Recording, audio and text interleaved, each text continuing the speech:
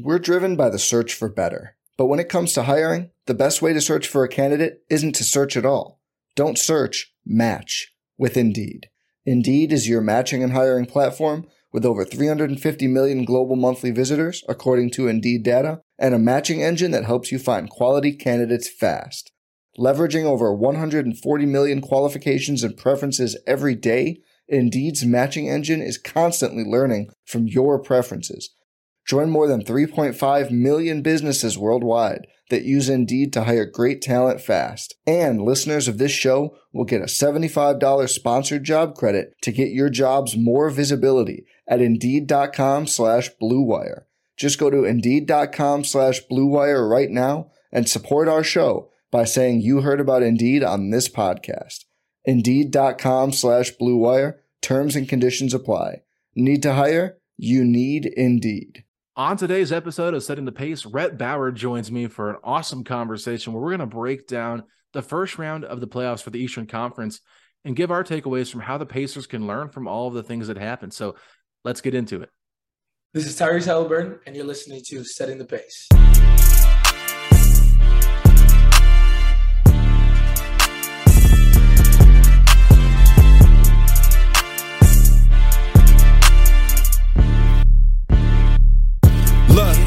Setting the pace with Alex and Fauci.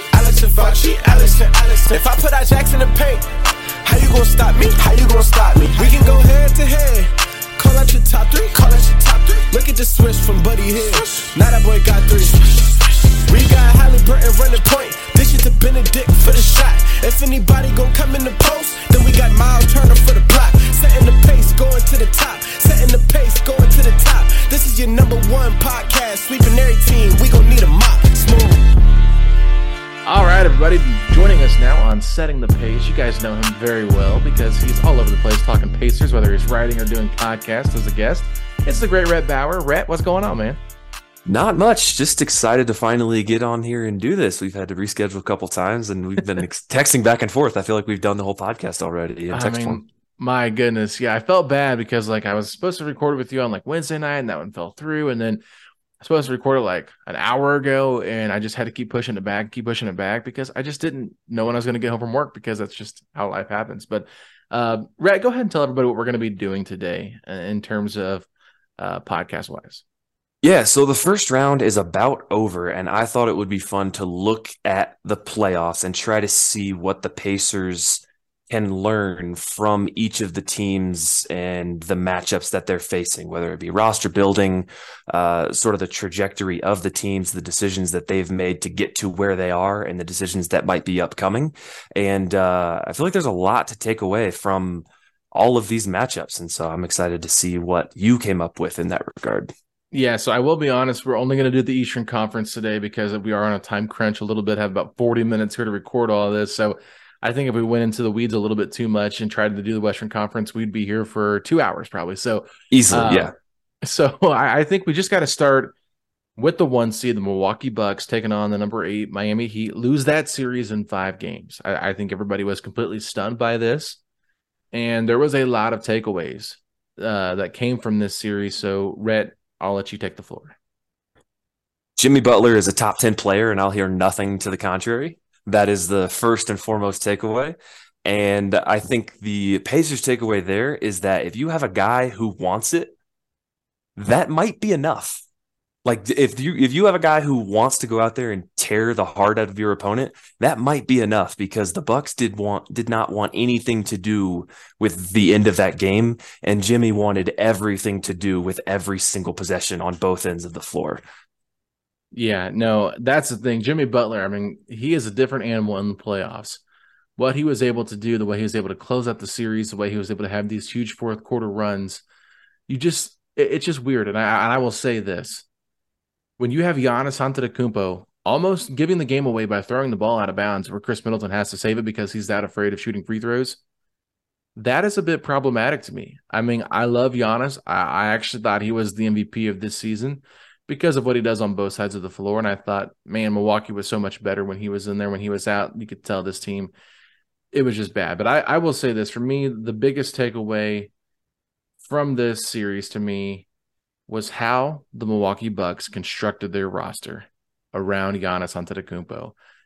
Look, this team to me has a lot of question marks moving forward, but I think if you go all in too heavy on the vets, that is a bit problematic because injuries happen more than likely. It's the guys that are a little bit older, a lot more miles on their body, so it's easier to break down. They traded 5 second-round picks for Drake Crowder. He had 2 DNP coaches' decisions the last 2 games. So basically, you traded away Jordan Ward to the Pacers, advantage here, and George Hill, and you moved off from Serge Ibaka, who was doing nothing, obviously, but gave up 3 players and 5 picks for a guy that you couldn't even count on in the playoffs that you thought was going to be this big swingman. And unfortunately, to me, it's just like I think you have to have a balance of youth and veterans on your team when you're trying to build a contender. I think that they went too far in with trying to add Joe Ingles and Jay Crowder, and now that was their big pickups in the offseason, and I don't think it really worked out for them. No, and looking at their draft history too, it's pretty sad. They traded away a lot of the picks, but a lot of the players that they took were just not very good. I really liked the Marjan Beauchamp pick. Dante DiVincenzo is awesome, but they let him walk for mostly financial reasons, and because he was underperforming because he wasn't shooting very well. I was like, man, that guy contributes all across the board, and you kind of need those guys when you have Giannis out there who he has his flaws. You got Brook Lopez who's going to be out there. He has his defensive limitations, even though he's amazing in that role. And then you have Drew and Chris, who are 2 very, very good players, but they just didn't have a lot of options. Like Javon Carter, obviously they weren't psyched about playing him. Wesley Matthews, nope. Jay Crowder, nope. Pat Connaughton, sure. Bobby Portis, but that's 3 bigs that are in your top 7. Like that's Bobby Portis, Giannis, and Brook Lopez are 3 of your 7 best players. That's just not going to work. You can't play them all at the same time. And I think that's something that the Pacers have found out the last couple of years, especially with their Turbonis stuff. And now looking forward with like the Isaiah Jackson, Jalen Smith, Miles Turner group, Daniel Tice, but we're not really going to count him. So that I think there's some roster construction takeaways. There's some asset management takeaways, like you said, with Crowder. And then there's also some slight coaching takeaways, I think, too, for a guy like Rick Carlisle, who's shown he can adapt for sure. Bud is probably one of the most stubborn NBA coaches still in the league. But I think there's definitely some takeaways at all levels from this Bucks Heat series, even though I do think the Miami Heat roster construction is also flawed. It just so happened that it was flawed in a way that didn't really matter as much when it came down to it. Well, and this goes to my second point, because I think you can have a flawed roster as long as you have a great coach. And I think a great coach will get the best out of his team and not be so reliant upon what the star does. Now, I do believe that that's just the game of basketball. You only go as far as your stars will take you because, as great of a coach as Eric Spoelstra is, Jimmy Butler is the one that deserves all the credit. So let's not just sit here and be like, well, you got to give Spo credit. But no, like the decision to bench Kyle Lowry and allows Gabe Vincent to start. Look, Gabe Vincent had some games where he was pretty MIA offensively, but when they were down by 4 points, he hits a huge, tough 3 to cut it within 1. And then Drew Holiday makes that terrible pass to Chris Middleton that caused a jump ball. So it's like everything changed right then and there because of some, different. Who knows if Gabe Vincent's in the game if you're looking at a coach who's too afraid to make those big of changes? Because look, I mean, they didn't trade for Kyle Lowry to be the backup point guard. They traded for him to be in that lineup with Jimmy Butler and Bam Adebayo to be that guy, and he just hasn't been it that year. So I think for me, coaching matters. And let's just be honest, Coach Budenholzer should have been fired.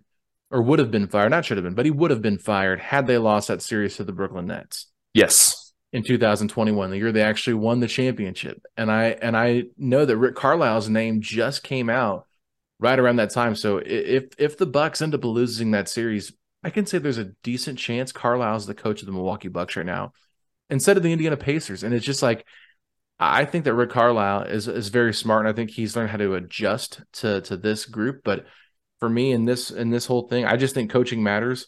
Getting out coached by Spo is not something that's new. It happens. I'm pretty sure that's 29 coaches in the NBA are going to get out coached by Spo. He's a terrific basketball mind, and I think it was easy to kind of like write him off early on because he had LeBron, Wade, and Bosh, and another reason just to hate him. But now seeing what he's done with all these lineups, and let's be honest. Addition by subtraction with Tyler Hero and Victor Oladipo? Maybe so. I mean, I'm not a huge Tyler Hero fan. I think he would have been helpful in the series, but also Gabe Vincent, he made the pass to Jimmy Butler. No, that Close pass out was regulation. sick. Yeah, you're right. That's unbelievable. Like, I mean, I think that's the second time Jimmy's had like an alley-oop in a late game after timeout. But again, that's another situation where Jimmy being the star player, I was listening to, I don't remember who it was. It might have been Zach Lowe talk about it, or maybe it was the Athletic NBA pod. But like, they were like, Jimmy said, hey, they're trailing me around these screens. I'm going to be open if I go back to the basket. And Spo listened, drew the play up, Vincent, incredible pass. I don't know. It's just everything came together in a certain way that definitely did not favor Milwaukee. But yeah, I think that is the thing is, next man up. I think depth matters a ton in the playoffs. And you saw that with Milwaukee when they didn't have guys out there who could really step up or wanted to step up, or maybe they didn't have a coach who trusted them to do it. But Milwaukee had guys like Haywood Highsmith out there having big roles. Cody Zeller had an incredible play to close out regulation. Caleb Martin being phenomenal. Max Strus out there. Duncan Robinson, who couldn't hit a shot all year, comes out and hits, I think, 5 straight threes in game 4 or something like that. Like, there's just dudes that are just ready to step up. And I think that I make fun of Heat culture a lot, but I do think there's something to it where it's like, hey, you guys all need to be ready. And they kind of proved to be the better team in that regard, just next man up. And they ended up pulling off a crazy, crazy upset. Yeah. I mean, and Jimmy Butler is that guy. Jimmy Butler is a dog. And I think that, having a wing player like Jimmy Butler, a guy that can literally guard probably 1 through 5 if he's asked to do it, that's huge. Now, it's not easy to find those kind of guys, so I'm not going to sit there and put all that pressure on the front office, but I mean, that's a reason why they can win it. That's why, not a championship, but at least they can make a long playoff run. I mean, they could win. You never know. I mean, I'm just saying, but the way they were able to take care of business. Now, I get it. Giannis played in 2 of the 5 games, basically 2.5, 2.25, whatever you want to call it. But still, they took care of business when Giannis was there. And Giannis could have been hurt. And, I don't want to take away from that, but I think it's important. But one thing that you brought up, and that was Caleb Martin. I actually wrote down, can the Pacers find their Caleb Martin? I said a tough-nosed dog that does whatever is asked of him and can play starter-level minutes. This, to me, I don't know if the Pacers have it, but I wrote maybe Aaron Nesmith, ? Can he be that for the Pacers? Can he be their Caleb Martin? I think that's a great shout. And I think looking at Caleb Martin's year this year, 10 points, 5 boards, 1.5 assists, 1 steal, shot 46 from the field, 36 from 3, 81 from the line. That is darn close to what Aaron Nesmith did this year. It just so happened that Caleb Martin did it in 29 minutes where Nesmith was right around that 25 mark. So yeah, maybe that is Nesmith's role, is sometimes start. He only started 49 games out of 71. Sometimes start, sometimes get asked to be the power forward when you're not at all a power forward. Also looking at you, Aaron Nesmith. But yeah, it's just like have a bunch of dudes who can go in there and do a bunch of stuff, have a nose for the ball, like you said, low mistakes, decently efficient from everywhere. And how many big plays did he have to close out game 4? Didn't he? He had like a diving out of bounds save to Jimmy Butler, and then he came right back into the play and hit a toe on the line 3. Mm-hmm. Ended up being 2, obviously. But like dudes like that, like you're just gonna go out there and make winning plays, and that's just awesome. He just did whatever they asked him to, and I would absolutely love for Nesmith to have that kind of role moving forward. And I can actually kind of see that for him. I think he'd be able to buy into that kind of role because Kevin Pritchard overemphasized it, but he talked about it a few different times when I heard him. But Aaron Nesmith, they asked him what position he wants to play or he thinks he's best at, and he said, wherever you want to play me. So that to me is like, okay, this sounds like a Caleb Martin kind of guy, and that's exciting for me. So I think I can kind of wrap this series up. If there's anything else you want to throw out there from this series, let me know. Nope, if not, I'm all good. On. All right, let's move on. Celtics and Hawks. This one just finished Thursday night during the NFL draft. I'm sure a lot of people didn't catch that game because I know I was distracted watching other stuff like the NFL draft. Shout out Anthony Richardson, Colts' new quarterback. But I will say that this was a series that probably went longer than I think people expected. 6 games, and the Hawks really, gave the Celtics a little bit of a run for their money. So what did you learn from this series? I think, first off, from the Boston side of things, having a starting level guard on the floor at all times is a cheat code in the playoffs. Like, and more often than not, the Celtics had 2 of them out there: Malcolm Brogdon, Marcus Smart, Derek White. Like, that is just, we talk about depth. there's obviously having depth pieces, and then there's having 3, maybe 4, if you count Jaylen Brown as a guard, 4 starting guards on one roster. That is just absolutely incredible roster building, and we've seen it from them the last couple of years where at the deadline, they trade for Derek White. He gets into the finals. They double down on that, going after Malcolm Brogdon and consolidating all those salaries to do it. It's just absolutely fantastic. And having those kinds of players out there is just going to it's going to matter more and more as the Celtics presumably keep moving on in the playoffs. Yeah, I mean, I wrote down, look, they got Jason Tatum and they got Jaylen Brown. That helps. Yes. That's a great starting point. But you know how they got them? They got them through the draft. They went out there and made the right moves to get them. You know, a lot of people thought Jaylen Brown was a reach when they took him where they took him. A lot of people at that time thought Chris Dunn should have been their pick. They traded back from 1 to 3 to get Jason Tatum, and he's probably the best player from that draft, arguably. So, you know, it's arguably. I'm sure there's other players in that draft that you might say, I think he's better, but I think Fultz coming along. Yeah, exactly. I know he's your guy, but we'll talk about that another day. But I think that if you look at the Pacers' track record from the draft, outside of last season getting Mathurin and Nembhard, you don't feel great about Pritchard's track record. So can Pritchard fix those errors?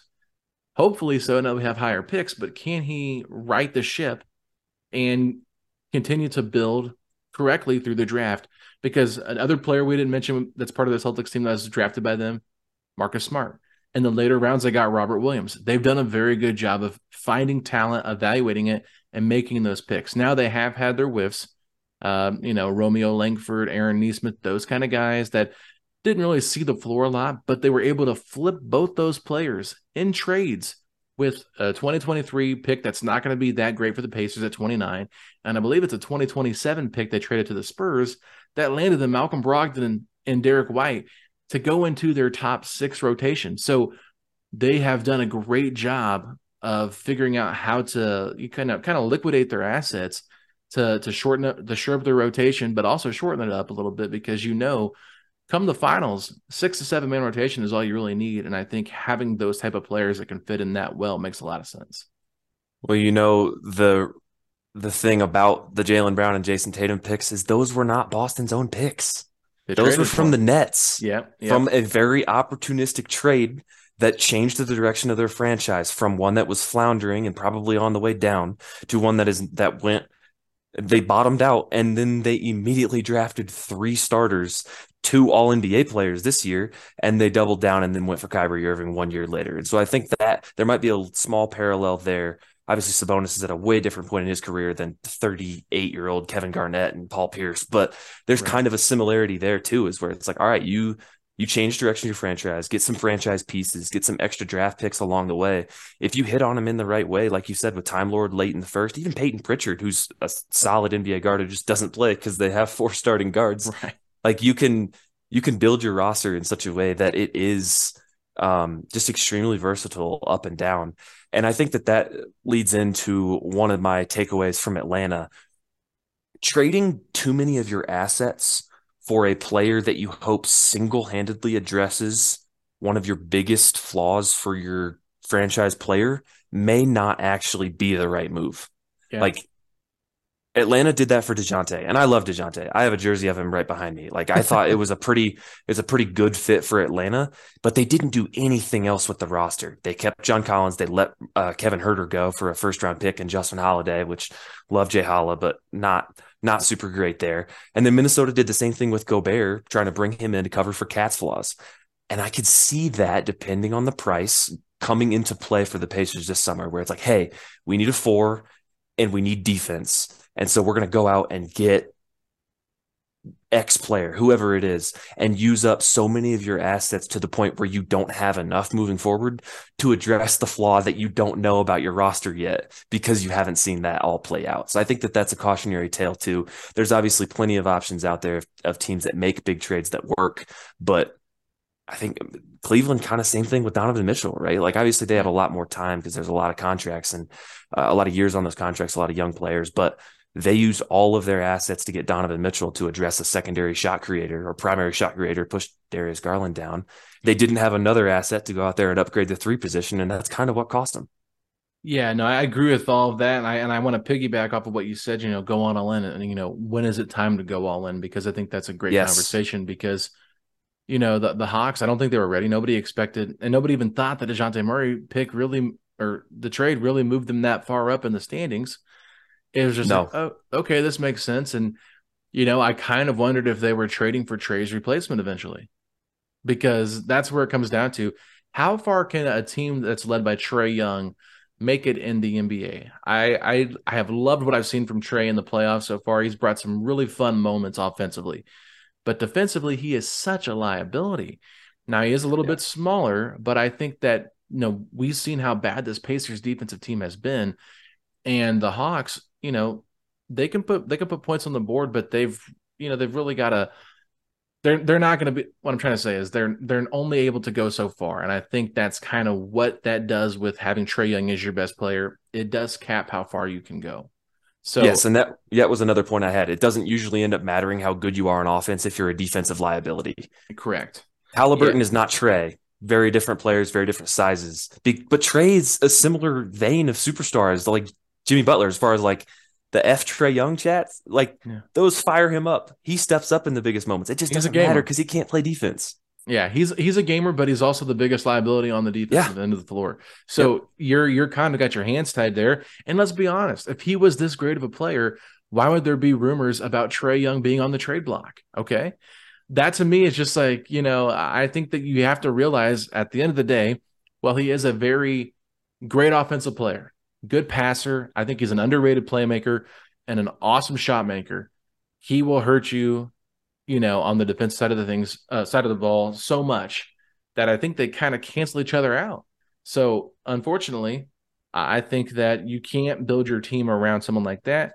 And I also think that John Collins at this point, the Pacers have a lot of interest in John Collins, or they've been rumored to like him, and I liked him all the way back to the 17 draft.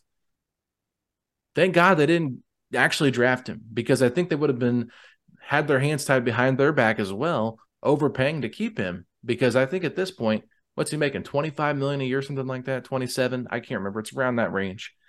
I just feel like that's an overpay for John Collins. He is too limited with what he can do and too inconsistent. Yeah, I had that down here as well. A power forward that can't really shoot, but also can't really do anything with the ball is just unsustainable against the top teams in the league. And I was kind of on board with trading for John Collins, depending on the price, most Same. of this year, because I think he is a good fit with Miles. But the more I watch John Collins, the more his shot doesn't return because he got a jacked up finger. And the more I see teams just not really care if he's open and not be able to guard him in a certain way, and seeing what made Miles successful, I'm just not interested. I'm just not interested, hardly at all. I mean, I'm sure there's some trade package that'd be like, okay, fine, that's worth a flyer. But yeah, I had down here a roster relying solely on one player to get them shots can dissolve when it matters. Yeah. Relying completely on Tyrese Halliburton or Trae Young to create all of your offense is not going to be sustainable. Yeah. And that's why I think we've seen Andrew Nembhard in the starting lineup with him, because you have to have a secondary playmaker out there, because that's what you had when you had Sabonis. Even as much as Brogdon wasn't a great playmaker, he could still play make a little bit. And you don't see that from Turner. You really don't see it from Buddy. You don't see it from Neesmith. You don't see it from Matherin. Where are you finding it at with this Pacers team? It's your guards, really, your 3-point guards. And you can count on some internal development. Like I think we both agree Matherin's going to get better at creating shots for himself, scoring more efficiently and with passing. But like there's also such a long ways to go that you can't really count on that, on him being like a secondary playmaker in a way like Brogdon is to Tatum and Brown right now, or Smart or White, like all of that. Like the Pacers are sorely lacking players who can catch the ball, get run off the line, and make another decision after that, rather than having made the decision when they put the ball on the floor the first time. Absolutely. Well, let's move on to the next one here. The Philadelphia 76ers and the Brooklyn Nets. This was a very boring series. I didn't watch hardly any of it, I'll be honest with you. So I'll let you take the floor once again and let me know some of your takeaways from this series. Putting players that fit each other on the floor at the same time works wonders. The Joel Embiid, James Harden pick and roll, drastically more effective than the Ben Simmons, Joel Embiid pick and roll. And that's not even to get into who Ben Simmons is now, but like even back then, even when he was what he was, they were still trying to figure out how to build a roster around them. So now all of a sudden you get James Harden and it's like, holy cow, crazy what that does for a team. And I don't even like James Harden. It's just still crazy what that does for a team. So I think being able to look at your best player and being like, okay, we have talent. This is a very talented roster. Is it a well-fitting roster? And if not, go out there and make a trade that makes it a better fitting roster. And obviously Daryl Morey was incredibly patient with Ben Simmons in that whole situation because he knew he was going to get James Harden eventually. But even still, there's something to a properly fitting roster being just infinitely more effective than a roster of homegrown players, which might end up coming into play for the Pacers. Yeah, and I think one thing you can look at with the Sixers and the way they've built their roster as well, like PJ Tucker is just a guy that, wherever he goes, those teams seem to have success. And even though he's not necessarily going to be this great offensive player, he brings defense to the table. And that's, go back to the Bucks. They won the championship when he was on their team. Leaves their team, goes to Miami. They take the Celtics, what was it, to 7 games? Yes, sir. And they were a step back 3 from Jimmy Butler, or a go-ahead 3 from Jimmy Butler to go into the finals. So I'm just saying now he's with the Sixers. And it's just funny because PJ kind of really got big. I think people remember him from the Raptors, but playing with James Harden in Houston. And so now you've got chemistry there with Harden and Tucker. Tyrese Maxey has really elevated his game as well and become this really nice offensive player. And I think he's a little bit underrated defensively as well. But I think Tobias Harris is another guy that just seems to there's some nights when you look on the board, you're like, how did Tobias Harris get 20 points this game? He just kind of adds it in there, and he just kind of like the filler piece for this team. And I think that the Sixers now, this is a really good opportunity for them to get to the finals. With the Bucks being eliminated, this is the Eastern Conference Finals, in my opinion, coming up against them in the Celtics. I hate to say that to Miami or New York, but it just feels like these are the 2 best teams in the Eastern Conference. And Embiid's getting some extra time here now to get healthy. I think that they were able to close out this series without Embiid does show that their depth is good enough that they can be a team that makes a deep run. And I also think, while he gets crapped on a lot, I think Doc Rivers does have some positives to how he coaches and just the experience of being in these big game moments. We need to give him a little bit more credit. It's easy to crap on him, but I think that he's not as bad as maybe we put him out to be. Well, that's because that was the first round. And so anything past the first round is when we really start to see the Doc Rivers and James Harden and Joel Embiid of old come through. But no, I think one of my takeaways for this is like players like Jalen McDaniels and DeAnthony Melton bring a chaotic energy off the bench that starters usually don't, and that can swing an entire playoff game. Like, yeah, I really like Jalen McDaniels, also Jaden McDaniels, but the price that they acquired him with, like, sure, go out there, take a swing. And but they went from Matisse Thybulle to Jalen McDaniels. Again, a better fitting player, despite Matisse maybe being a better player because of his defensive impact. DeAnthony Melton, late first-round pick last year. Easy. New York Knicks did the same thing to get Josh Hart. Late first-round picks can get you extremely valuable players. And I just think that that's really, really something to watch for. And then also on the Brooklyn side of things, cute stories with a bunch of underdogs just won't cut it when you get to actual NBA playoff competition. Man, like, who does that sound like? Exactly. Mikal Bridges, fantastic. Love him. Would love him on the Pacers. He's overachieving. He's stepping up in a huge unexpected way. He was outmatched. He's that is not going to work in the playoffs in a way that is really fun to watch in the regular season. And I think that played out very, very clearly. Yeah, I honestly think when it comes to Mikal Bridges, like I love him on the Pacers. I think his fit would be, seamless with Tyrese and Miles. And yep. If you kept Benedict and didn't have to get rid of him, I mean, that just makes a ton of sense together. But Mikal Bridges as your best player, your ceiling is limited. And I will say this. I think Spencer Dinwiddie, while he had an awesome season in Dallas, did not love his tenure in Brooklyn. I thought it was okay. It's very average. Yeah. Point guard play is huge in the playoffs, and the Pacers have seen that happen multiple times. You have to have playmaking. We just talked about it in the other series between the Hawks and the Celtics, right?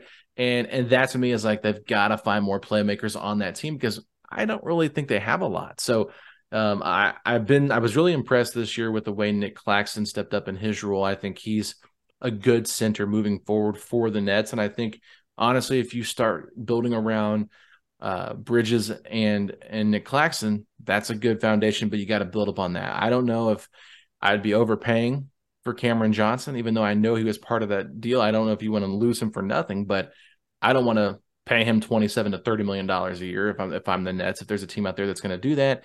And I wonder what Dorian Finney-Smith is going to look like without a true playmaker, because he did not look like anything that he looked like in Dallas.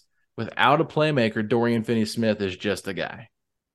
Again, having players on the roster who can't really create for themselves can get really sketchy when the lights get bright.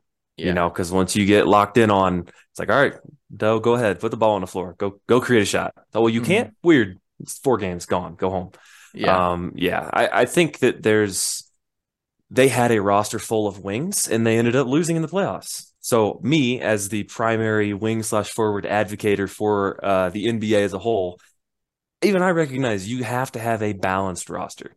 Mm-hmm. And that is something that didn't play out in Brooklyn, obviously. I don't think the Hawks had a very balanced roster either. That played out. The Cavs had bigs and smalls, but no middles.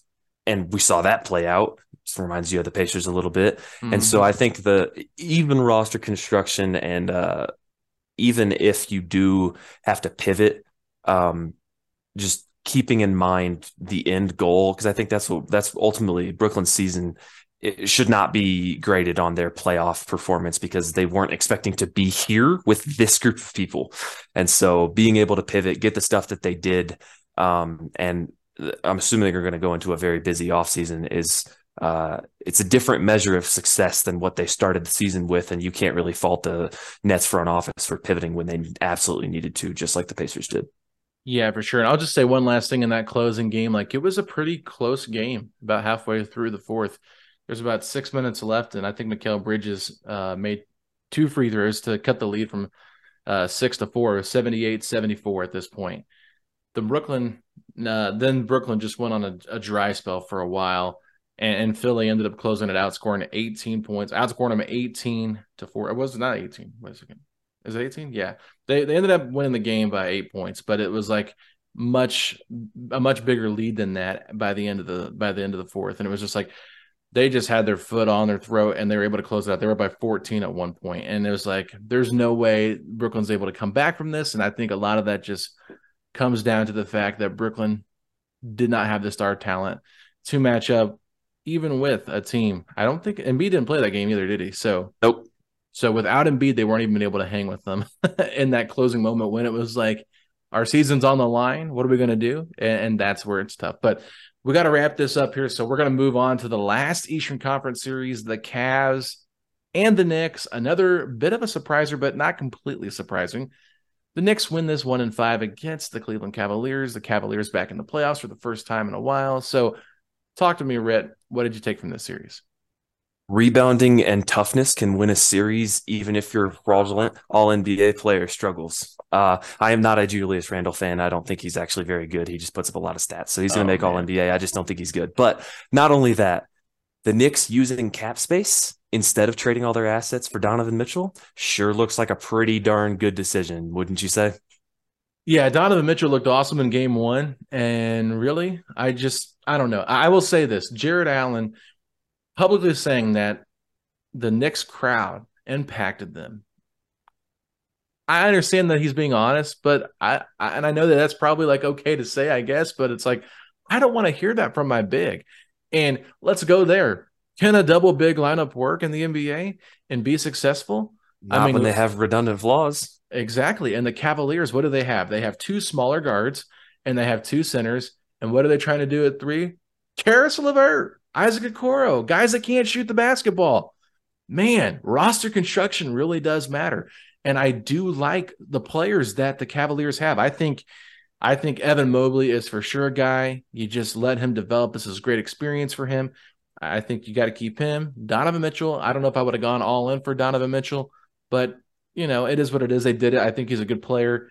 Darius Garland is a really good player as well. You've got to find pieces that complement those three better than I think Jared Allen does, and Isaac Okoro and Karis LeVert. I think the Pacers can take a play out of their book and say, okay, do we go all in for a guy like Donovan Mitchell that's going to be kind of smaller, put us in a weird position defensively, or do we have the capacities to take on someone like that with the roster we have? I just think they've got to make sure they don't get down that rabbit trail of going into this roster construction thing with so many flaws, because I think at this point you could say Aaron Nesmith probably would have been a better choice for the Cavs at the starting three than LeVert or Okoro were.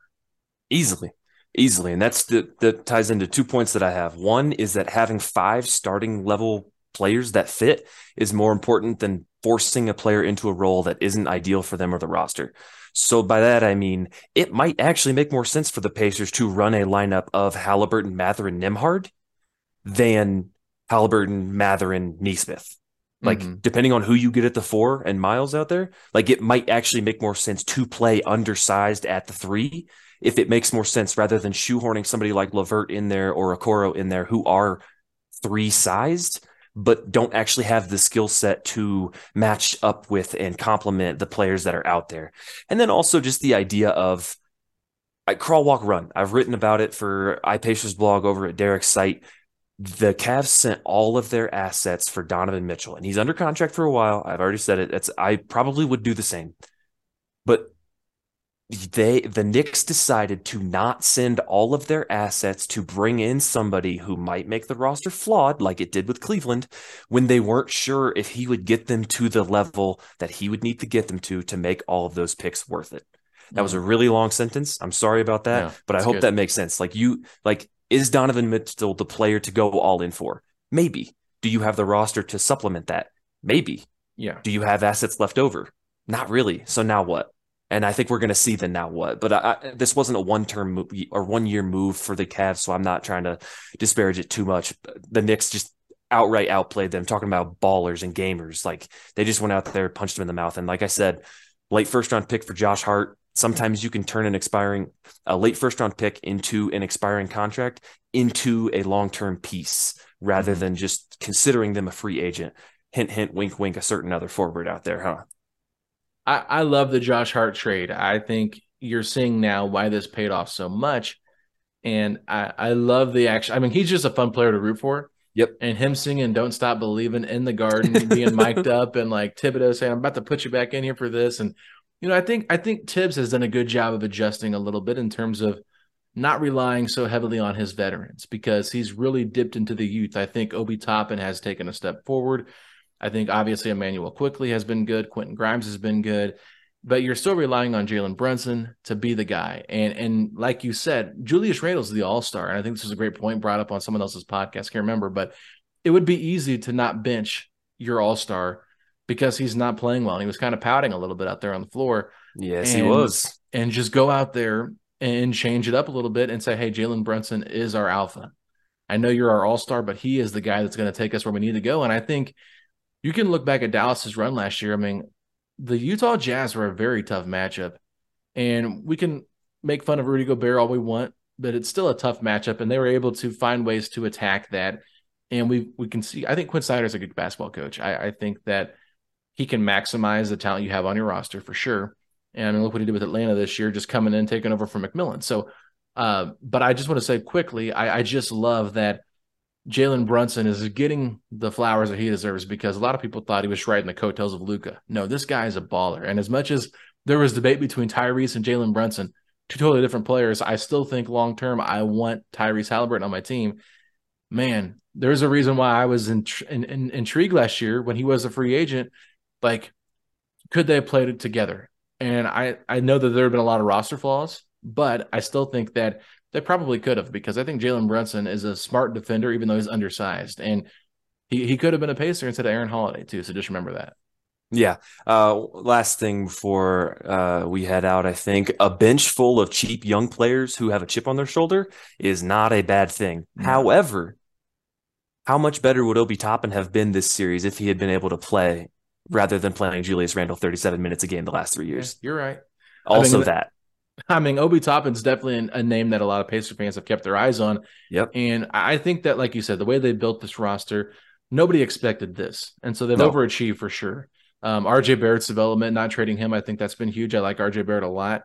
But also not optimizing his development the last couple of years to favor Julius Randle too. Like he stepped up. How much better would he be if he was in a better position? You can make that case for almost everybody that's on that team. Yep. And I'm just glad that, the Derrick Rose minutes are no longer there, right? Evan Fournier. Yeah, Evan Fournier, the Kemba Walkers, like they went away from getting these veterans and just letting the youth play.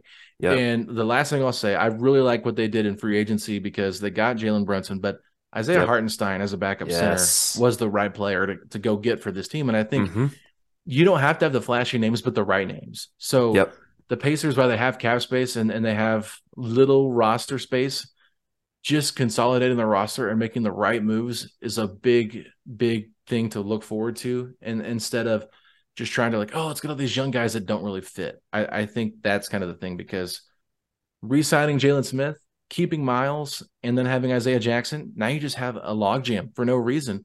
And then you don't trade Daniel Tice. So it just kind of makes things a little bit, it just muddies the water a little bit. I think the front office and the coaching staff not being so stubborn in their mistakes too, like trading for Cam Reddish and then not playing him, signing Evan Fournier, not playing him, Kemba, not playing him, Rose, Nerlens Noel, same thing. Like they were not so stubborn in the decisions that they made in the past that they kept hurting the team in that way. So I think that that's a good thing to take away as well. Awesome stuff. Well, Rhett, you can find all of his work on his Twitter account. Is it Rhett_Bauer or is it Bauer_Rhett? Rhett_Bauer. Okay. I couldn't remember. I was is it the last name first? I know some people do that. Rhett_Bauer. Find all of his work there. Make sure you guys give him a follow. He's on social media too, other places, but let's just stick with Twitter. That's where he's most active. But, ladies and gentlemen, thank you so much for listening to another episode here of Setting the Pace. You know the rundown. Subscribe wherever you get your podcast. And ladies and gentlemen, if you're excited for the Pacers' future, then hit me with those 3 words, Rhett. Let's go, Pacers!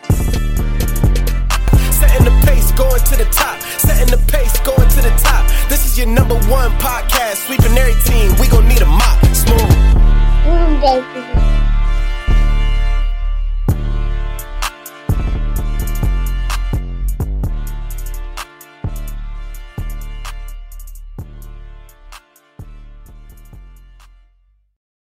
For the ones who work hard to ensure their crew can always go the extra mile, and the ones who get in early so everyone can go home on time, there's Grainger, offering professional-grade supplies backed by product experts so you can quickly and easily find what you need.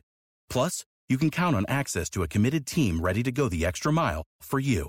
Call, click Grainger.com, or just stop by. Grainger, for the ones who get it done.